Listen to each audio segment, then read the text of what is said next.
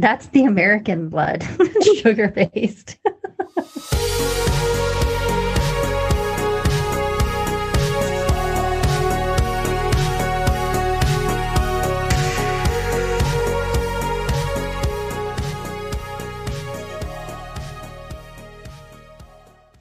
We're going to have to do a warning up top. Like, this episode is gross. Definitely. Don't eat while you're listening. Oh my God. Hi, I'm Holly. And I'm Sarah. Welcome to Cover Your Eyes Uncovered. Today, I was wondering, does anyone really know the color of blood? What? Sarah, do you have any thoughts on the actual color of blood? It's red, and it's different colors of red depending on if it's from a vein or an artery. It'll be brighter if it's in an artery. Oh. And it looks blue under your skin. Is that why they say blue bloods? Oh. That is the question. You can use chocolate syrup in black and white movies. Bingo. Okay. Because today we're going to talk about the history of fake blood. Oh, nice. That's awesome. Is this what you were expecting? When you told me that you got a letter about Carrie? Oh, no, I didn't even put it together. Giving me too much credit. Well, okay, so what I was figuring we could do for these is, I mean, it's not going to happen all the time, but you know, for right now, it's pretty fun. Is that like you told me we got somebody that answered a Carrie letter or for the Carrie episode, and I was like, oh, cool. So what about Carrie were we curious about? And it was what was up with that pig's blood?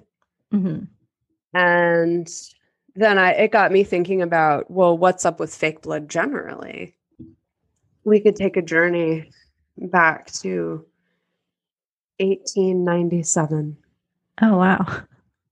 To the Grand Guignol Theatre, which opened in Paris, France. Now, this troupe specialized in horror shows.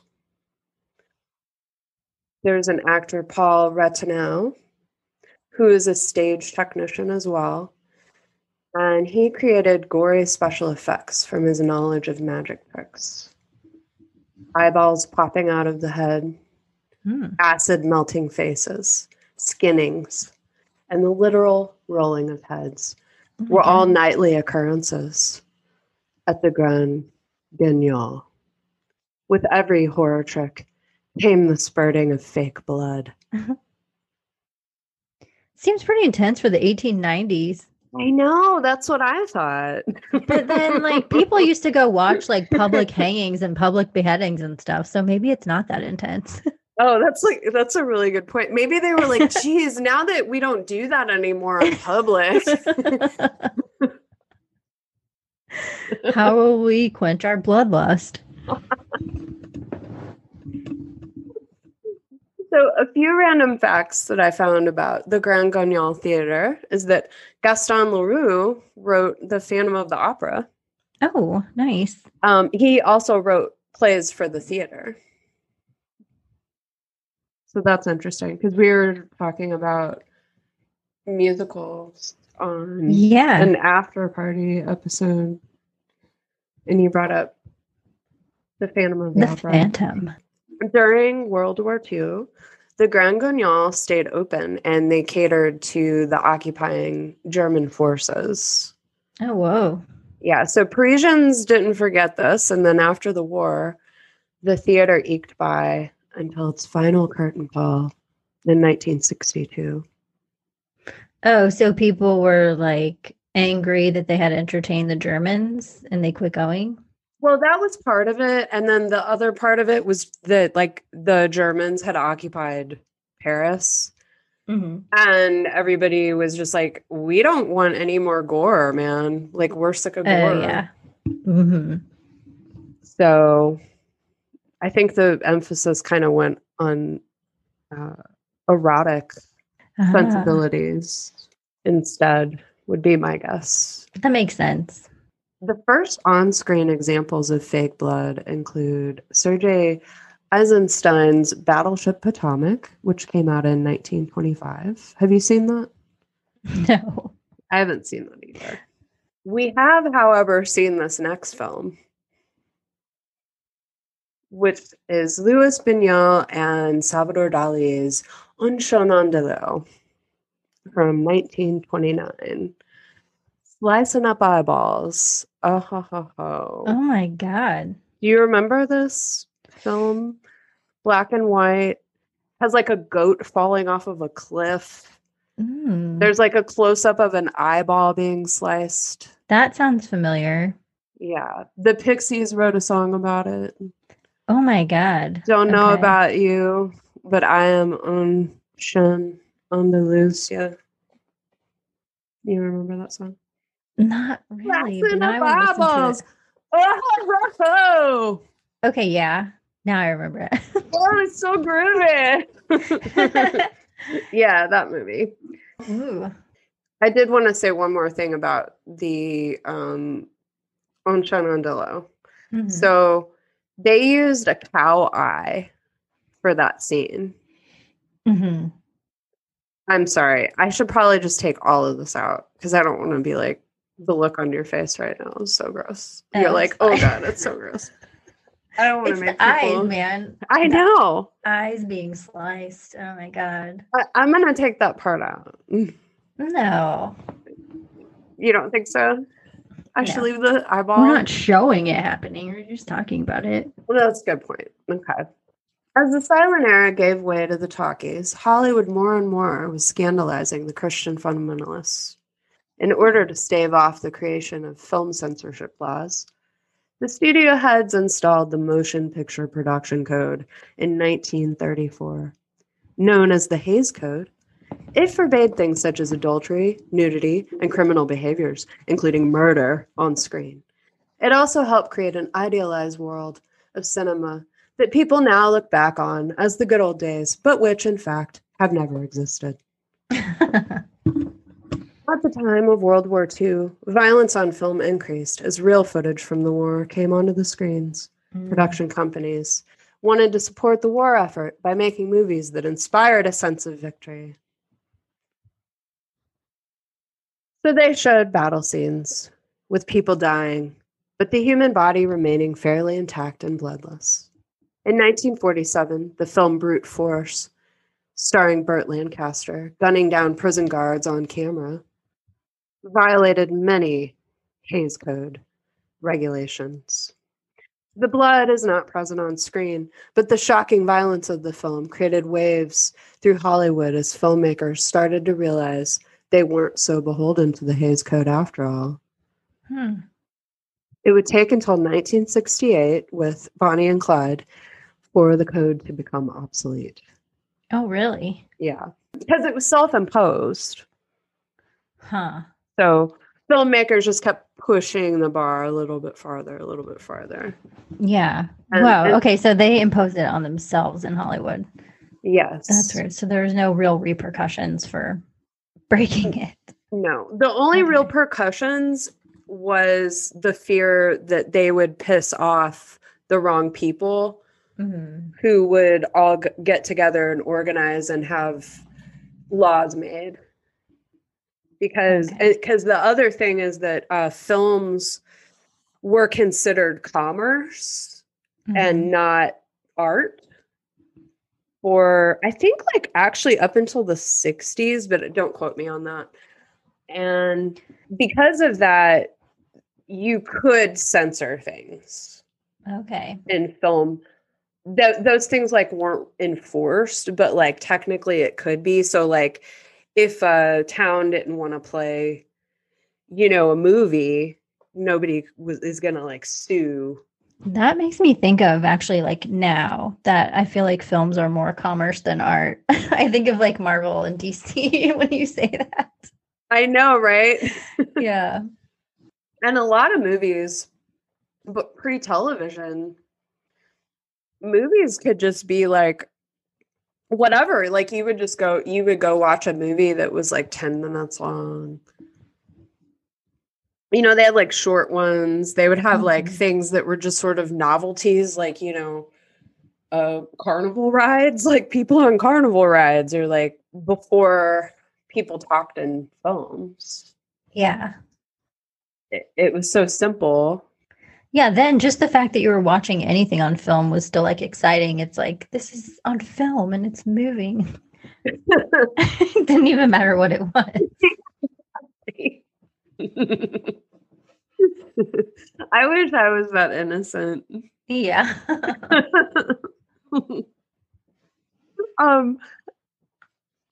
So over in England, the boys at Hammer Films were having fun remaking classic monster flicks such as Frankenstein and Dracula. Not beholden to the censorship in Hollywood, their films were bloody. John Tyngate, a retired pharmacist, created the Hammer Films blood recipe known as Kensington Gore. Blood recipe.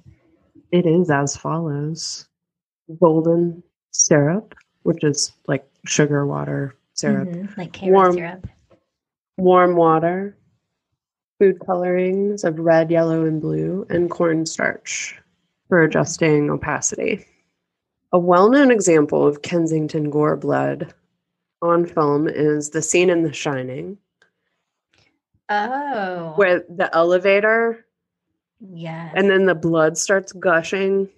Just like an ocean of blood. That's all Kensington Gore blood. Wow. Yeah, so that's what Kensington Gore blood looks like on camera. And it was real substance, not just CGI'd in. And it looks way better. I should have written down the gallons. I think it was like 800 gallons. Oh my God. But don't quote me on that. I didn't write it down. It was a lot of blood. It was a lot of blood. Brit to shock the U.S. movie audiences and the censors with the release of Psycho in 1960. Not only are we accosted with the horrifying scene of a toilet flushing, ew, we are also presented with a woman being stabbed, with blood shown swirling down the drain. Part of the reason Psycho is in black and white is because Hitchcock didn't think the audience could handle red blood. The blood was...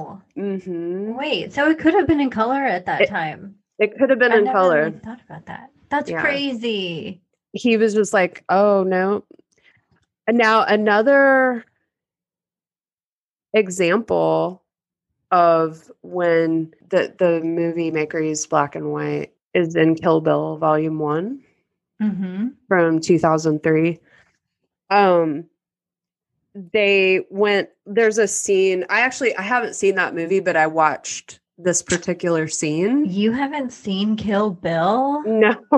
Oh my God. It's so good. So this scene is, well, then you know what scene I'm talking about. So Uma Thurman's fighting like 1,000 dudes at once. And it's all bright. And then all of a sudden it flashes and it's just black and white. And like body parts are flying and all of that. So in Japan, when it was released, it's all in color. Okay. But in the US, they're like, US audiences can't handle this much blood.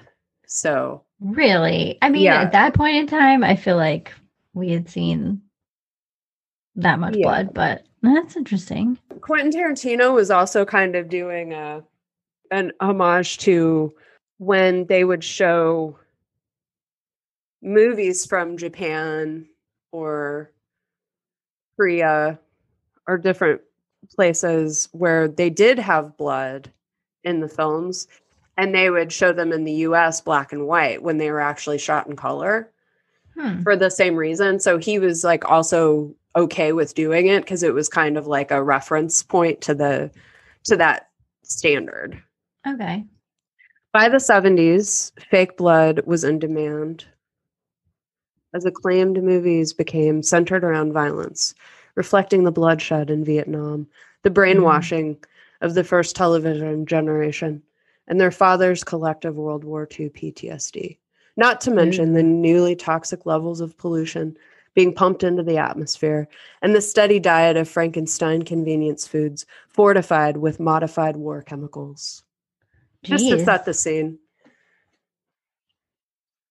I mean, really, people are like, why were the 70s so violent? And I don't know. I just kind of went to town on that one. Yeah. Guess that explains it. Well, there's all the reasons I've always observed with what was happening in the 70s with like the draw to violence in film. So the 70s golden boys, Peckinpah, Penn, Scorsese, and Coppola. Peckinpah? Peckinpah. That's Peckinpah. A golden boy? I've never heard of him. He did The Wild Bunch, which is like, it's from 1969. The reason I mention him is because that movie is like considered a classic. I've seen it, but I don't know. It didn't really like strike a chord with me in any particular way. But it is one of two movies that really just sealed the deal, shutting the door on the Hays Code. Because Bonnie and Clyde came out, Arthur Penn's Bonnie and Clyde came out in 1967, and then Sam Peckinpah's The Wild Bunch in 1969. Now, these two movies used realistic fake violence and realistic fake blood. So before, you might have violence, somebody gets shot with a gun, but there's not really like blood there. Like there might be like a dot on the shirt. Yeah. I mean, everybody's seen that if you've seen an old movie. And these were like really bloody. So Dick Smith, who's a pioneering special effects and makeup artist, he went to the grocery store and he got himself some Caro syrup and food coloring.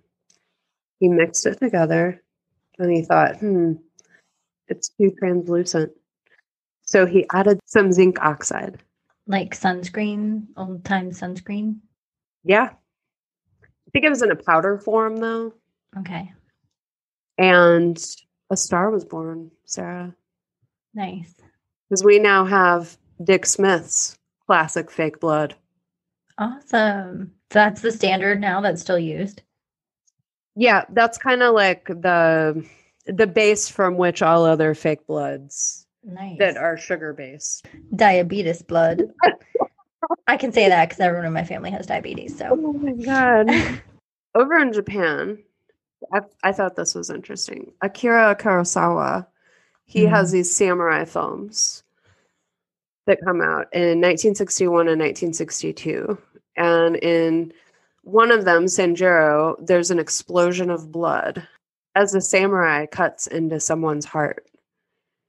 It's the first arterial spray ever filmed in the history of mainstream film. Oh my God. This spray was achieved by hiding carbonated chocolate syrup in a pressurized can underneath the actor's kimono. Oh my God. Whoa. Yeah. Was it in black and white? Yeah, it was in black and white. Oh, okay. Dick Smith, by the 1970s, he is called the godfather of makeup. And he works on films The Godfather, The Exorcist, whoa, and Taxi Driver. Nice. 3 of my favorite films from the 70s. Dick Smith, he added a few more ingredients to his blood recipe, which is photographic wetting agent. Sorry, not a wedding. Like what? He took his like wedding photos and blended them up into the blood. So morbid. Oh my God. What was that? It's a photographic wetting agent. Okay. It's called Kodak Photo Flow.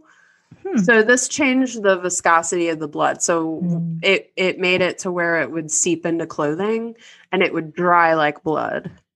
Nice. Yeah. It also made it poisonous. Oh, no. So that's not really used anymore, and you can get by just as well with food grade liquid lecithin instead. Okay. So don't use Kodak Photo Flow. Mm-mm. So at the same time, the chemical company 3M developed Nextel simulated blood in 1971. Is that to make like Scotch tape? Yes. Okay. So this blood uses microspheres, which is the same technology used to make scratch and sniff. Oh, cool. Yeah. So it's scratch and sniff technology. It's also a thickening agent for fake blood. So the advantage to Nextel blood is that it doesn't leave stains on clothes, props, or the skin. Oh, wow. There's a movie, which I don't think I've seen this, and I really want to. It's called What's the Matter with Helen? And it stars Shelley Winters and Debbie Reynolds. And it's the first film to use Nextel simulated blood. Yeah, I've never seen that. That sounds good, though. Also, the guy from Kiss, there's a picture of him drinking blood. He's drinking the Nextel simulated blood, a bottle of that. Oh, wow. Yeah. Hot. So cool. He's drinking like Caro syrup. So it's no longer made, as it was a bigger hit with studio execs than the special effects people, because they liked the looks of and control that they would get with the syrup-based fake blood that they made themselves, because they can change the color and everything. So you're probably wondering about the blood dump scene in Carrie. Yes. So we wanted to know if it was really pig's blood, and then also wondering, like you were wondering, how long can a bucket of blood sit there before it would congeal and all of that stuff? So what was that blood? De Palma mixed Caro syrup and food coloring to create the buckets of pig's blood, which, if it were real, would actually take a few days to coagulate. I looked that up too. I looked up, how long does a bucket of pig's blood take to coagulate? Oh my God. And I came across this, like, I think it's a Taiwanese, it's like a blood popsicle. What? Kind of a thing. But anyway, they're illegal here in the US because they use popsicles. Yeah, because they use pig's blood. I don't think it's actually a pop. I don't think it's like frozen though, so it's not like a popsicle, I guess. But what the? It's like it's a thing on a stick that you eat. A blood stick. And it's made. Yes, this episode is very gross. Oh my God. Okay. It's like a blood popsicle, but it's not frozen. So it's really just like the blood that's coagulated in like a mold in the shape of a popsicle. It's kind of looks that way. Oh my God. But, I can't believe what you got into. I think it's like a delicacy. I really didn't look it up much. Yeah. Because like I can barely stick my hand inside of like a duck to get the gizzards out. You know what I mean? Ew, yeah. Like, so anyway. Okay, so this scene, the blood dump scene, they just did one take. Oh, wow. Okay? So they dump the blood, they dump the Caro syrup and food coloring onto Sissy Spacek. And then they light the gymnasium on fire. For real. That's all real fire. God, that's so dangerous. Okay, well, this is what Sissy Spacek had to say. The fake blood got hot, and this is a quote, started cooking like a candy apple. Oh, geez. As she walked through the gymnasium while it's lit on fire. That's right. She would be like caramelizing herself. Exactly. Yeah, that's. I mean, she was okay, but Yeah. yes, Ew. but also yes. So uncomfortable and sticky and awful. Wow. That's so impressive. I mean, so that's why it looks so good because everything was real, but it just seems so incredibly dangerous to have all of those people in a place that really is on fire. Yes, it is. Like, how many accidents and burns were there? Well, you know how there's been movies where like people die on the set because Mhm. of a special effects scene that goes wrong. I mean, I don't think it happens like I don't think it happened like that often, but I know there were some that happened that were pretty significant. Mhm. And Michael Jackson's hair. well, yeah, like that. Mhm. Yes. The Pepsi commercial that never materialized. I'll tell you what, Pepsi has bad luck with pop stars. Yes. So, so the thing, so like CGI comes along and they would just do that scene with CGI today, the Carrie scene. Yeah. And it wouldn't look as good, but it would be safe. And the actress wouldn't feel like she was cooking like a candy apple. I guess it's just kind of like a priority. What's your priorities in a scene? Like how you're getting a shot. Yeah. Probably budget wise too. It's better Mm-hmm. CGI because it's like, what if you don't get the take properly and you've already burned down the gym? It's like, oh, are you going to find another gym to burn down to reshoot it? I feel like they should do the blood for real though, and then for safety, do the fire CGI. Like if they were to redo it, Yes. Yeah. which maybe they did in the redo of Carrie. I mean, I didn't watch it, but I I came across actually I think one of the articles I have listed in my references does talk about the how they did the new Carrie. And I think that Mhm. is how they did it, but I just skimmed over it. I didn't really Yeah, read it. I just read the part relevant to the old Carrie, the original. yeah. David Greathouse is a makeup and special effects artist who is currently working. And he said that keep in mind, like, the difficulties of fake blood. Every time you do the shot, you have to have another set of the same clothes. Everything has to be set up exactly the same way. Everyone has to get cleaned up. The whole set has to get cleaned up. Wardrobe change, makeup adjustments. You have to get back in exactly the same places. Everything's got to be staged the same.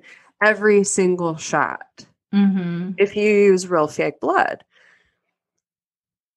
But despite all that, he says, and I quote, when liquid blood shoots out where you didn't expect, there's still nothing better. David Fincher, little known director of movies like Fight Club and Seven, Oh, nice.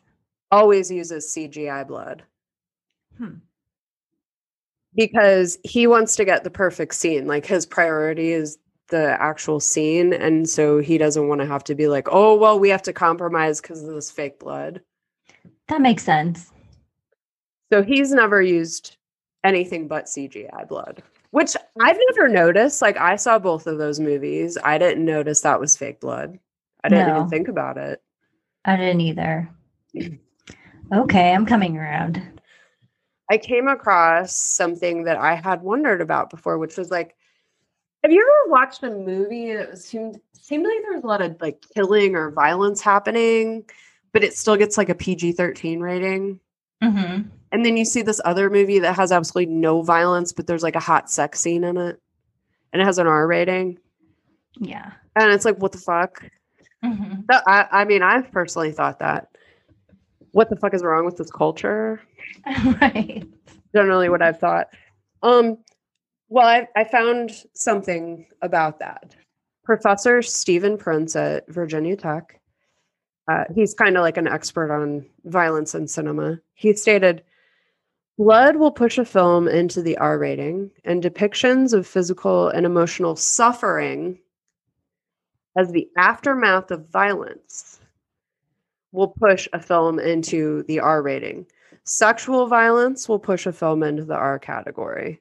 So what you wind up with in the PG-13 category is really fake violence, where nobody really gets hurt or suffers. It doesn't matter how many people you kill, as long as you do it that way. The body count in superhero films can be astronomical, but nobody really gets hurt. And I was like, holy hell. He's right. In those movies, it is violent. It's like explosions everywhere, and you might see like bodies sort of like, oh, in the background or whatever. Mm-hmm. But there's no consequence to the violence. And I'm like, I actually think that's worse. Right. Than seeing human suffering. Because like when you see human suffering, you go, okay, well, maybe you shouldn't go like shoot up a place. Because it's not you don't live in a superhero movie video game. Yeah, I can see what you're saying. It just like desensitizes you because you see so much violence over and over. But then, yeah, you don't see the aftermath. And it might be better to see the aftermath so you think more about it. And why is sex like rated so much worse than murdering someone? I feel like our priorities are wrong. That's what happens when you live in a death cult culture. Now, when we grew up, we saw a good balance of sex and murder. Fuck yeah. Sex and violence. That's how we turned out. That's cool. That's something that I never really thought about until you mentioned it. But yeah, there used to be just like people would get shot, but you didn't actually see the blood or anything like that. And then over time, it just got gorier and gorier. And I didn't realize there were like rules and everything about it. I want to make some of that blood for Halloween because Halloween's coming up. Oh, well, it just so happens I have a simple and cheap recipe for everyone. Oh, nice. Tell me. Well, let's take a moment so you can get your pen and pad. Okay. Got it. So this recipe is brought to you by Sam Raimi, creator of the smash hit movie Evil Dead. Oh. And he was looking for a cheap alternative to the David Smith blood. And he came up with this recipe. 6 pints Haro syrup, 3 pints red food coloring, 1 pint non-dairy creamer, 1 drop blue food coloring. And here's a hot tip. Adding peppermint oil will deter insects while filming. Especially when you're outside, because that is a problem, because you're basically have just sugar all over you. Oh my God, you're right. That's a good point. Yes. They'd be just like covered in flies the whole time they're trying to film. It actually does sound like highly edible. Well, especially if you put peppermint oil in it. Yeah, and the creamer. Yeah. The creamer is like for the viscosity. Mm-hmm. Yes, I'm excited to dump blood on someone as a prank this Halloween. Yeah. Just put it above your door for like the first kid that comes for candy. Exactly. Oh my God. Then what's left, you can just put it in your coffee. Oh my God. I do want to make it, but I'll be working on Halloween, so I won't be able to like torment anyone.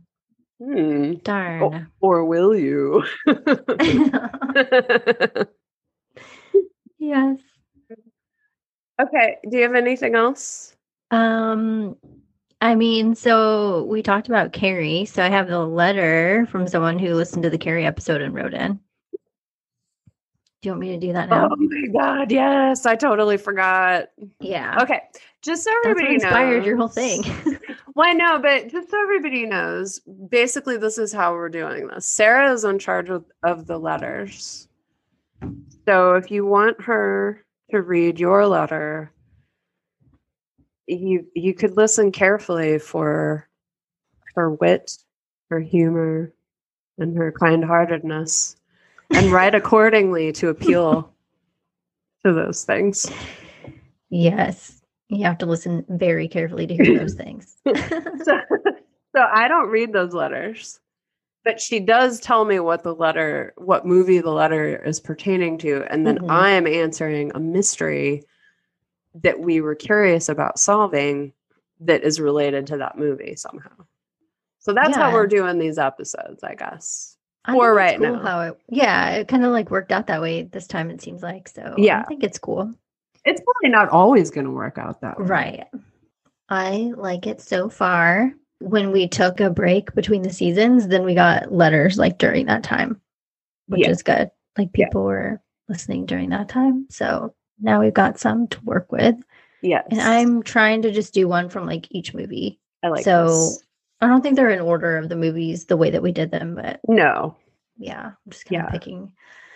So this one is from Carrie, like we said, about the movie Carrie in response. And so for that movie, we asked the question about like, were you ever bullied and getting revenge on your bully, I guess? Because that's what this is about.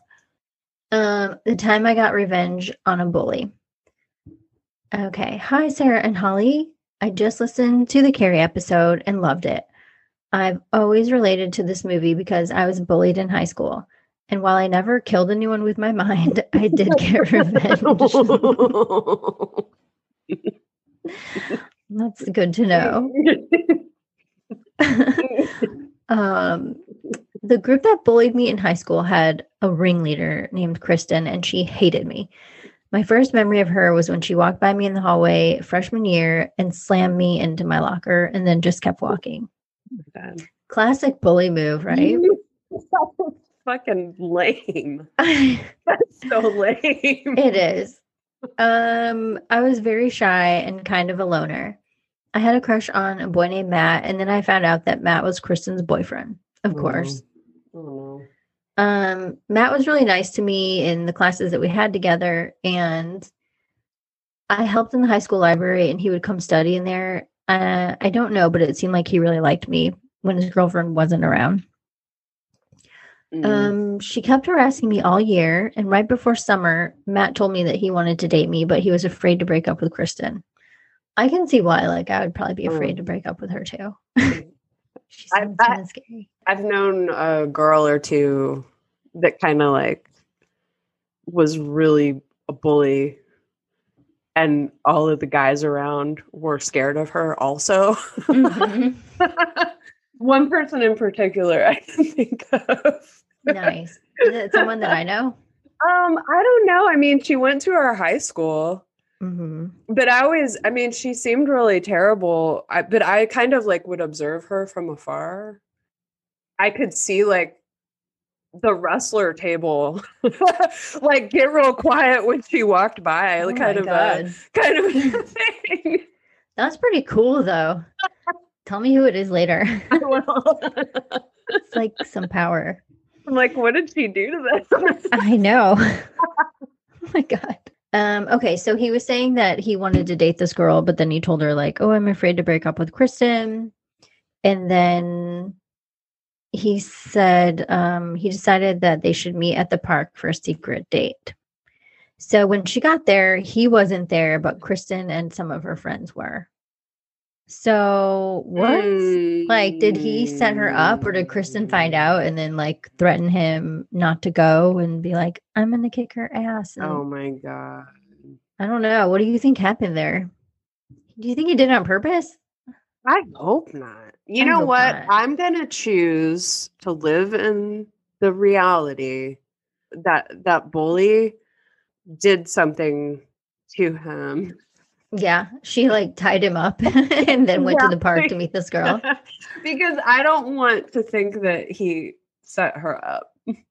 Yeah, I don't think he set her up. I But don't want maybe to he just think like that's a real wimped thing. out and let Kristen threaten him to not show Yeah, up, you know? that's right. Yeah. That's not cool. No. So she gets there, he's not there. The bully and her friends are there.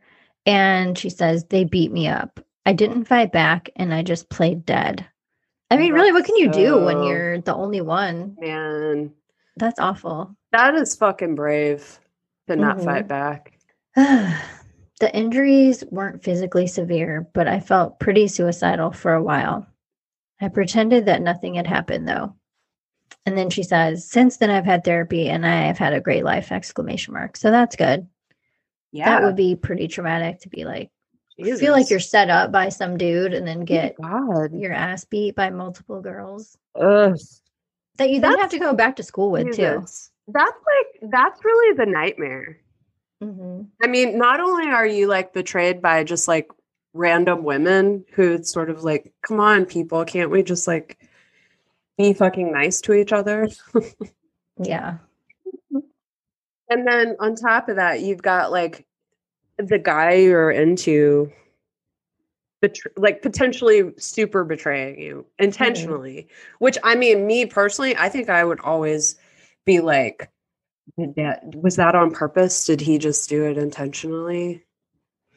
Mm-hmm. You know, I don't think I would ever stop questioning that personally. That seems like really awful. Yeah, that would definitely be hard to get over if you wanted to try to start dating him. Be like, I don't know if I can really trust you. Yeah. She doesn't date him, does she? No. Okay, so that was back in the 90s, and she said the library computer system, because she worked in the library, remember? Well, there's easy more to get into. Yeah, there's more.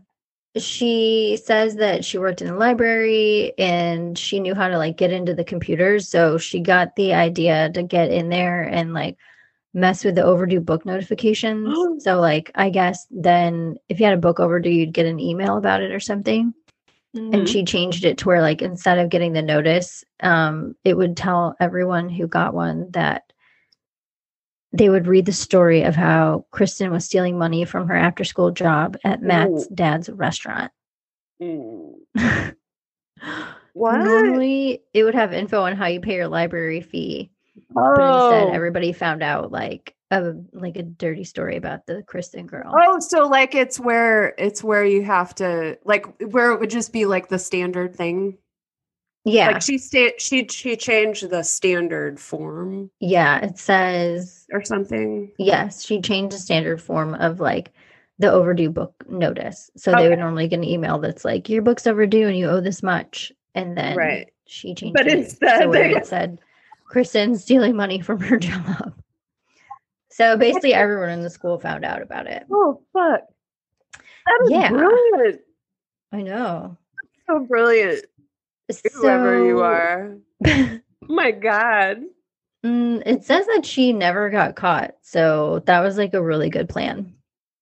And she never got caught for like busting her and like changing the format. But then the Kristen girl, who was the bully, had to move to a different school district. So she got rid of her. She got rid of her. Wow. And then the boy broke up with Kristen, the bully. And he tried to apologize to this girl afterwards and like wanted to get with her then. And she says, I told him to fuck off. Yes. Okay, good. Yeah. Because just like you were saying, it'd be pretty hard to trust him. No, absolutely not. So, oh my God. Yeah. I want to play chess with you. This girl's good. She says that, I guess right before she sent this, she says she looked up the girl Kristen to see her like on social media and she found her on Instagram and she's peddling some pyramid scheme, #girl boss beauty cream products. Oh boy. And she says, #girl boss is actually in the post. I feel embarrassed for her now that I see this, but whatever. Revenge is sweet. And I learned then that I could rely on myself. Aww. Love you, ladies. Signed, Erin. Yeah. So she got revenge without being violent, just clever. Yeah. And that's really the best way to do it. Mind chess. Yes. Mind chess. And you know what? She didn't get the boy, but that's good because it sounds like he's not really worth it. Get a backbone, man. And by that, I mean go to therapy, dude. Because if you're dating a lady like that, like that's like really actually violent and a bully, like you need help to make sure that you know how to make yourself safe because you haven't been like taught how to take care of yourself. So that's what I mean by get a backbone. Well, hopefully he did. Yeah. Erin went to therapy and she's better off for it, she said. So exactly. Yeah, so that was a good one. Wow, I get like excited. Like I was like physically like I thought you were saying that she was with him for a minute, and then you went into this whole library thing, and I was sort of like, I don't care about the library. Like, tell me. I just want to know she's with him. Don't tell me she's with him. Yes, they got married that summer, and they're still together. That was like exciting. Yeah, I liked it. There was no pig's blood in it, but it was still good. Next time, we only want letters with pig's blood. Oh my God. Or if you've ever had a blood popsicle, please let us know. If you've ever had a blood popsicle, let us know. Seriously. No. I want to know what it tastes like because I will never eat one. It tastes like blood. Only colder. Ugh. You've never tasted blood, like if you had a bloody nose or something, and it blood. But would your own blood taste different than other people's blood? There's only one way to find out, and you'll probably end up in jail if you do. Don't write to us. Don't let us know. That is a good question. Oh my God. Also write to us and let us know. Does your blood taste different than other people's? That's a mystery for another day. Mm-hmm. All right. Well, never thought about that. Yeah. Till next time. Bye, Sarah. Bye. This has been a really gross episode. Yes. Thanks for letting us totally gross you out. Mm-hmm. Thank you for listening to Cover Your Eyes podcast. We love it when you subscribe, rate, and review. You can also visit our store on Redbubble at Cover Your Eyes Podcast. On Patreon, we've got an after party every week where we tell all our secrets and answer the movie mysteries that keep you up at night. It's twice the melodrama and double the fun. Find it on patreon.com/Cover Your Eyes. Oh, don't forget, if you have your own memories of this movie, let us know. Email us at coveryoureyes@gmail.com. How will we quench our bloodlust?